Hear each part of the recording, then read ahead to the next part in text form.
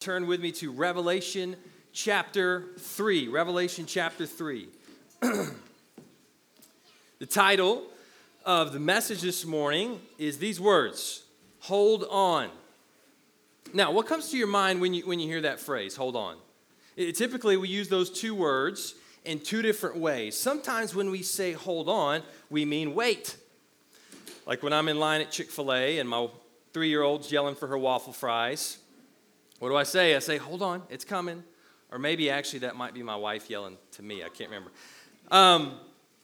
Or if you're on the phone, someone wants your attention, you say, hey, hold on just a second. So sometimes it's a call for patience, which I don't know about you, but I really struggle with patience. But other times, when we say the word hold on, we mean keep going. It's a call for perseverance, to stick it out. I was thinking about this week, and I was thinking back as a kid going tubing on the lake. Is that what y'all call that? Tubing? Have you guys ever done that before? Have you experienced that? That's really kind of a ridiculous thing to do. Like, don't get me wrong, it's a lot of fun, but it's really ridiculous. Think about how this probably started. Some guys were riding in a boat. It's always guys, isn't it? And one guy says, hey, why don't I get on this flimsy tube and tie it to the back of the boat while you drive about 50 miles an hour and I hold on for dear life? Like, it's not super smart. It's not the smartest thing I've ever done, but it is a ton of fun, and so I did it. But we also tell people to hold on in difficult circumstances. We say things like, hey, hold on. Help is on the way when someone's injured. Or when someone's battling an illness or maybe a difficult season in their life, we say, hold on, keep going, hang in there. Hold on is a call for perseverance. And this morning, we're going to see Jesus challenge a church to do that very thing, to hold on. And through their example, we're going to be challenged in the same way, to hold on. Because one of the things we see all throughout the Bible and really all throughout Christian history is that followers of Jesus are often faced with difficult circumstances. Rather than God keeping us, his people, free from all harm and trials, he usually preserves them right in the middle of it. So here's our main point this morning. If you're going to get one thing, this is it. Jesus keeps his church while the church keeps his word. That's the message I want to bring you today as we continue our trek verse by verse through the revelation of Jesus. When we think about Revelation, the last book of the Bible, most people often think about the latter half, right? They think about the beast and 666 and that great battle between Satan and the devil, which is exciting. We're going to get to that after the new year. But sometimes when people start reading through the book, they get a little disappointed to see that the book actually begins with 7 letters to 7 churches. And I won't tell anybody, but sometimes people might even skip over that part, right? They want to get to the exciting stuff.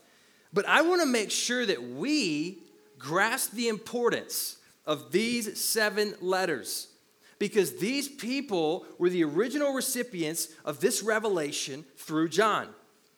So if we're going to understand anything about Revelation, we've got to understand the situation of these 7 churches. You know, what people often do is jump straight from Revelation to modern day. They think, okay, this must be about America. And so this political figure, he must be the Antichrist, right?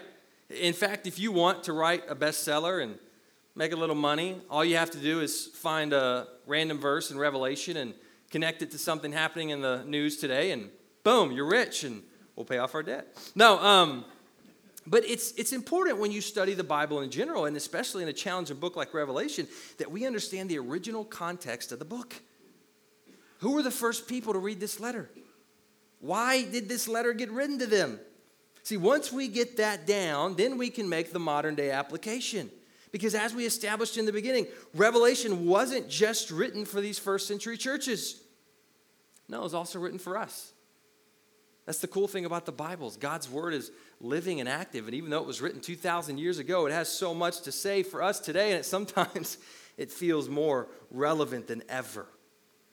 These first century churches were facing some similar challenges. They were dealing with challenges within. So false teaching, spiritual apathy. And they were also dealing with challenges without.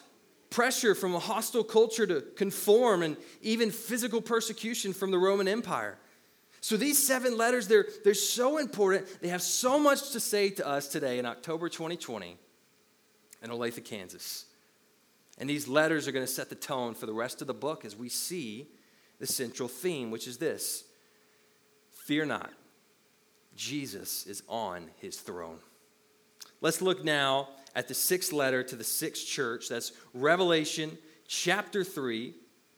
And we're just going to walk through this morning, piece by piece, starting with the first 2 verses, verses 7 and 8. They say this: "And to the angel of the church in Philadelphia write, the words of the Holy One, the true One, who has the key of David, who opens and no one will shut, who shuts and no one opens. I know your works. Behold, I have set before you an open door which no one is able to shut. I know that you have but little power, and yet you have kept my word and have not denied my name." What's important to note about this particular letter is that there's no criticism or rebuke from Jesus. It's similar in that way to the church in Smyrna. Rather than a call to repent, Philadelphia gets a call to persevere, to hold on.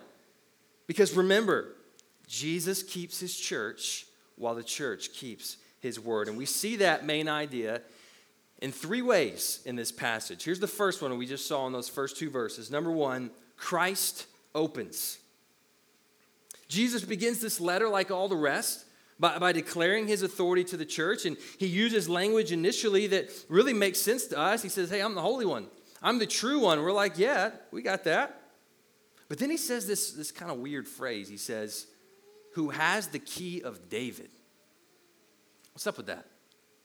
Well, one of the things we're going to discover in this letter is that John uses a ton of references to the Old Testament in Revelation. So if we're going to understand a lot of the things we see here, we got to go back. We got to go back. Think with me about David. David, we know he was the most prominent king in the history of Israel, and God actually made a covenant with David, promising him that one of his descendants would sit on his throne and rule his people forever. But what happened? Son after son after son after son failed to honor God in their ruling, and it looked like there was no king. Until later in David's line comes the forever king, and his name is Jesus. So Jesus is the fulfillment of that prophecy to David. Jesus is the true and better David. He's the forever king of Israel and of all the world. And the key of David, that language is pulled straight from Isaiah chapter 22, where Isaiah prophesies about this guy named Eliakim, telling him that he's going to have authority in the nation. So what this means, simply speaking, let's take all that and boil it down. It means this: Jesus is in charge. He has the key. He's got the keys. And specifically, he tells us what he opens, no one will shut, and what he shuts, no one will open. Jesus doesn't just have the key, he's guarding the door. So Jesus has absolute power, authority, and control over entrance to the kingdom of God. And this would have been especially significant for the church in Philadelphia. One of the biggest challenges we know early Christians faced was hostility, not just from the Romans, but also from the Jews. And because of a verse that we're going to see in a minute, we can safely assume that that was the case in Philadelphia. See, as Jews became followers of Jesus, they were often excommunicated from the synagogue. That was their place of worship. And they were no longer to go there. The door was literally shut in their face because of their allegiance to Jesus. So then imagine the significance of what Jesus is saying right here. He's saying, hey, even though you may have been kicked out of the synagogue, you are not kicked out of the kingdom of God because I have the key of David. And even though the Jewish people have shut the door in your face, they can't shut my door because what I open, no one will close. Jesus has authority over entrance to the kingdom of God. Jesus has the final say over who's in and who's out. And this is good news because unlike other religions and belief systems, this means getting into God's kingdom is not dependent on you. Every other religion in the world teaches that when you stand before God at the end of your life, only one thing will matter. Did you do enough? Were you good enough? Did you obey enough? Did you keep the rules enough? Are you worthy to enter God's kingdom? But see, Christianity is totally different. The Bible teaches that when you stand before God at the end of your life, only one thing will matter. Did Jesus do enough? And the answer is a resounding yes. What Jesus did at the cross and at the empty tomb is enough. And that's good because we can never be good enough for God. Did you know that? We can never be good enough. We're sinners through and through. We've broken God's law. And as a result, we're fully deserving of his judgment. We're not worthy of entering the kingdom of God by our own merits. But Jesus is. And when we trust in him, his merits become ours. This is crazy. Think about this. On the cross, we switched places with Jesus. Jesus took our sinful record, and we got his perfect record. So that means when God sees us standing before him in judgment, he no longer sees our sin, but he sees us as his perfect son. So that means, if you're tracking with me, the only way someone can enter the kingdom of God is through a personal relationship with the doorman, Jesus Christ, by receiving his righteousness through faith. But if you believe that today as I do, that places you in a shrinking category of people in our society. Many people in American life, and even some in the church today, believe that there are many paths to God. They say, most religions are basically the same. It's about love and, being a good person. And we all pretty much worship the same God. So look, just kind of do your best. You do you, I'll do me. We're all going to get there together. But that belief is simply incompatible with the Bible and Christian teaching. Doesn't make sense. If Jesus is one of many ways to God, then his death on the cross was for nothing. His resurrection, it's meaningless. And that would mean right here what we're doing, we're just wasting our time. Pack the chairs up, let's go. So do you see why this is so important that we stand on this issue? That Jesus is the only way, as affirmed in John 14:6. And we don't say that in an angry way or a prideful way, like, ha, I'm right, you're wrong. No, it's grace. We have nothing to boast in but Christ. As Martin Luther famously said, he said, we're just merely beggars telling other beggars where to find food. If Jesus really is the only way, then we have nothing else to boast in but Christ. And for us to hold out any other hope to the world would be just plain wrong. Jesus is the way, the truth, and the life, and no one comes to the Father except through him. He is the door that grants entrance to the kingdom, and he is the shepherd that leads us through. As the old hymn we sang this morning says, my hope is built on nothing less than Jesus' blood and righteousness. I dare not trust the sweetest frame, but wholly lean on Jesus' name. On Christ, the solid rock I stand. All other ground is sinking sand. All other ground is sinking sand. Jesus has the key of David. What he opens, no one can shut, and what he shuts, no one can open. That's our foundation as we hold on and persevere in the Christian life. Jesus keeps his church, while the church keeps his word. Here's the second way we see that truth in this passage. Christ opens, and secondly, Christ keeps.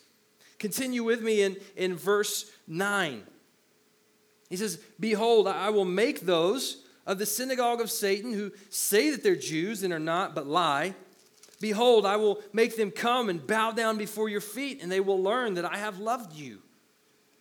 Here's our second clue that the church in Philadelphia was dealing with persecution from the Jewish people in the city.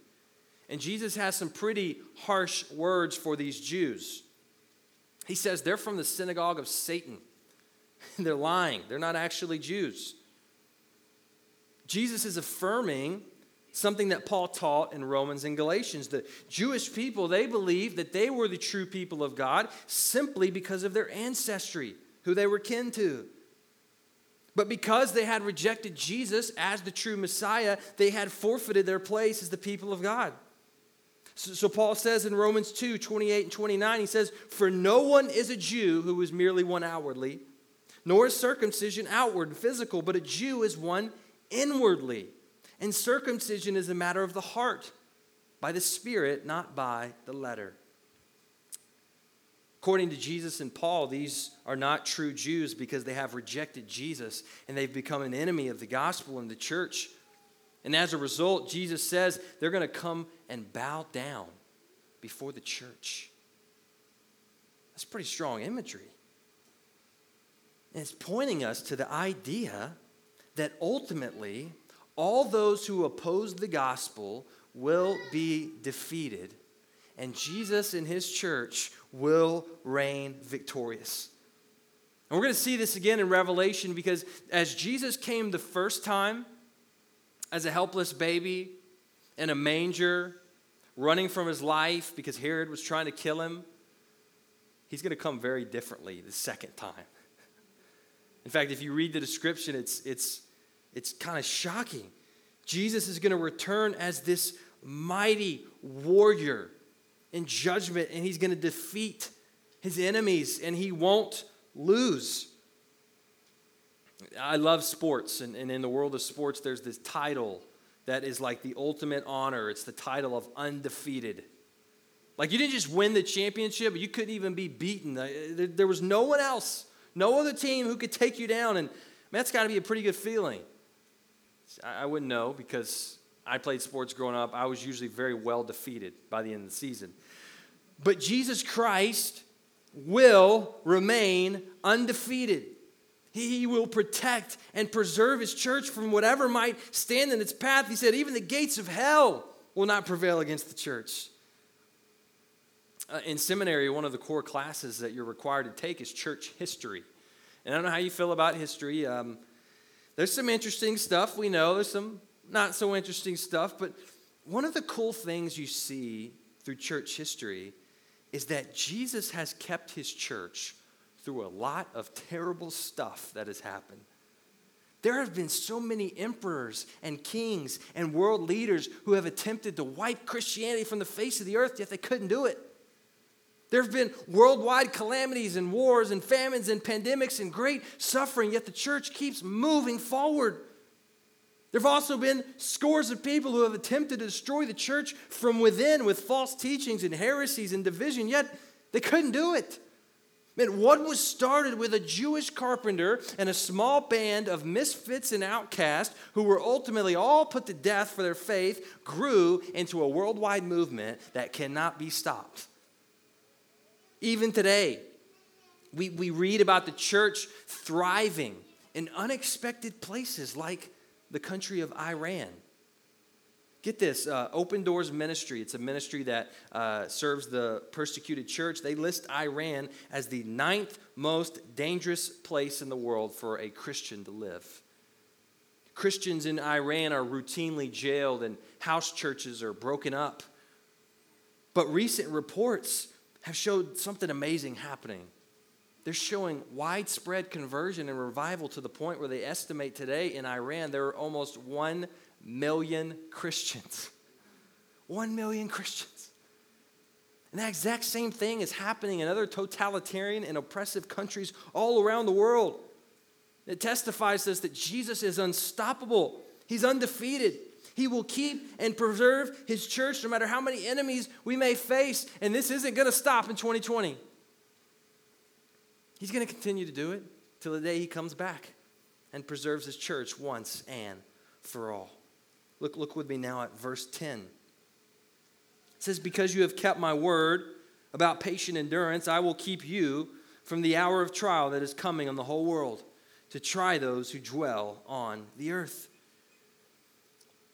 The church in Philadelphia understood something that many Christians lack today. Suffering is a non-negotiable part of what it means to follow Jesus. Let me say that again. Suffering is a non-negotiable part of what it means to follow Jesus. Jesus told his followers repeatedly that if they followed him, they would suffer. He never promised an easy life or a healthy life or a wealthy life.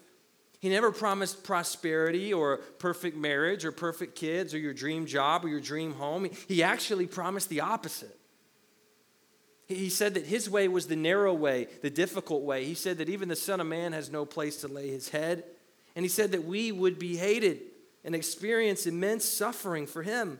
The Philadelphian church endured that suffering that Jesus said would come, and they did so because they kept his word on patient endurance. This is another thing that we often misunderstand. Sometimes God removes us from pain and suffering completely. Sometimes he takes it away. Sometimes he heals, he fixes, and he solves all our problems. And the Bible says we should pray for those things. But what we see time and time again is that God typically does not take his people out of the storm, but rather he gives them the grace to glorify him in the storm. And this is the pattern we see all throughout the Bible, from Moses to Jeremiah to Daniel, and especially in Jesus. Guys, they nailed him to a cross. Do you know the guy you're following? Like, do you know what this means for you? And we expect life to be comfortable. If Jesus was dealt the ultimate hand of suffering, why would we receive anything less? And this is not a bad thing. We think when things happen, we woe is me and we cry and complain. But the Bible actually teaches us that suffering is actually a tool for our good and for God's glory. Suffering is the way we grow and we become like Christ, like God refining us through fire. Romans 5:3, it says this. It says, we rejoice in our sufferings. We rejoice, knowing that suffering produces endurance. Suffering actually grows us. And the Philadelphian church, they knew this. They knew the Word of God. They knew what he said about patient endurance. They kept it, and they held on to these truths and clung to them. I've learned in my own suffering that there are certain Bible verses that I never fully understood until I suffered. There's a certain sweetness to God's word, particularly in the Psalms, when you're in the middle of a trial and you're just desperate for God's help. It just becomes like a balm to your soul. And that's because most of the Bible was written to people who were hurting, who were afraid. That's why fear not is the most common command given in the whole Bible. And they knew this. This church kept God's word, and Jesus said as a result, he's going to keep them from the hour of trial that was coming. And we don't know exactly what this means here, but this was some sort of difficulty that was going to come in their lifetimes, and God was going to protect them from it. Many people also believe that this verse foreshadows the ultimate hour of trial, which is something called the tribulation. Now, I'm not going to spend time there today because we are going to get to that. But the tribulation, we know, is this intense period of suffering and judgment that is going to one day come on the world. And what we will see that even in that hour of trial, God is also going to keep his people and preserve them, because that's his pattern, and it won't ever change. No matter how bad things get, no matter how crazy the world may seem, and it's pretty crazy, Jesus will preserve his church. And he continues to encourage them. Look at verse 11. He says, I'm coming soon. Hold fast what you have so that no one may seize your crown. Jesus promised his disciples, he said, I will never leave you and forsake you. So he sent on the day of Pentecost, he sent the Holy Spirit to live inside of every believer. And one day he's going to return for his people. So what that means is we will never be alone in our suffering. We're never alone. There's no such thing as true loneliness for a Christian, even though we feel it sometimes. So we have to remind ourselves, and that's what he does here. He reminds them, hold on, I'm coming. I'm coming soon. And he says, hold on to your crown in such a way that no one may seize it. And that metaphor, it would have made a lot of sense for this church as their city-hosted athletic games. So he's talking about the wreath, the victor's wreath that you would get placed on your head if you won the games. Paul uses this same imagery in 1 Corinthians 9. He says we should live in such a way as to earn an imperishable wreath and then cling to it throughout our lives, knowing we have the victory in Christ. We have the victory, and we live in light of that. Jesus keeps his church while the church keeps his word. Here's the third and last way we see that in this passage. Christ opens, Christ keeps, and Christ seals. Look at verse 12. The one who conquers, I will make him a pillar in the temple of my God. Never shall he go out of it. And I will write on him the name of my God and the name of the city of my God, the New Jerusalem, which comes down from my God out of heaven, and my own new name. This imagery here is amazing. Look at what Jesus promises those in Christ. He says, you will be a pillar in the temple of my God. What does he mean by that, by pillar? Well, these early believers, they would have understood the significance of pillars from the many temples and places of worship in their day. A pillar symbolized strength and permanence. And Jesus was encouraging those who were being kicked out of the synagogue that they will never be removed from the presence of God. They will remain there strong like a pillar. And then he says, I will write my name on you. Another picture of permanence and identity. I think about the movie Toy Story. You guys seen it? Main character, Woody. What does he have written on the bottom of his boot? He has the name Andy, right? That was his kid. That was the one who took care of him and played with him, who owned him. And Woody was so proud to have Andy's name marking him because it meant he belonged. He had a place. Friends, if you are in Christ, God has written his name on you. He has marked you as his son or daughter, and that will not change. These images, they speak to this idea that we're sealed in Christ. I mean, what we have in him, our relationship with him, it's permanent, it's unchanging. Reminded me of a few months ago, my wife and I visited the World War I Memorial in downtown Kansas City. I'm sure most of you have been there. It's got to be one of the coolest places in Kansas City, and we got a chance to stand on top of the monument and look out over the city, and we thought about the men and women who are memorialized at that place for their sacrifice for us. And just the stature and design of the memorial, it's staggering. It's got beautiful stone. It's high and exalted on this hill. It just feels and looks strong and permanent, and it's meant to be that way. It's meant to serve as a lasting reminder, and it seals in time and place the sacrifice of our nation's soldiers. This is the kind of picture Jesus is painting here for us. We are sealed in the kingdom of God forever. Our place is permanent and final. It cannot be changed or undone. We are set like a pillar. We are marked by his very name. So right now, if you trust in Jesus, you are sealed in Christ, and one day that relationship's going to be fully realized when you see him face to face, and you will be in his kingdom forever. Man, I pray for that day. But until then, the message to us is the same message to the Philadelphian church. Hold on. Hold on. Keep going. Persevere until the end. When there's a global pandemic, hold on. When our nation seems to be more divided than ever before, hold on. If you're dealing with cancer or chronic pain or another health ailment, hold on. If you're struggling with finances or a job transition, hold on. If you're caring for a sick or struggling family member, hold on. If you're battling depression or anxiety, hold on. If your family feels like it's falling apart, hold on. Whatever comes our way, hold on. See, this is not the end. Things will get better if we just hold on. Because here's what we find. Here's the good news. While we struggle to hold on to Jesus, he holds on to us. 2 Timothy 2:13 says, if we are faithless, he remains faithful.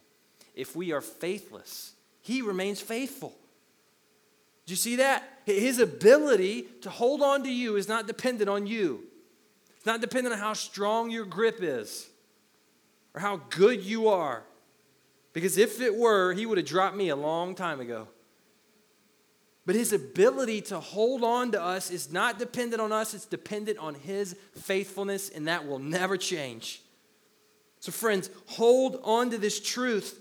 Jesus is holding you right now, and he won't ever let go.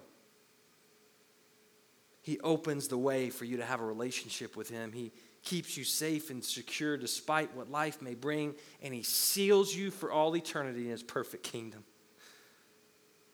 That's what we had to remind ourselves. Jesus keeps his church while the church keeps his word. So as every letter ends, he who has an ear, let him hear what the Spirit says to the churches. Let's pray.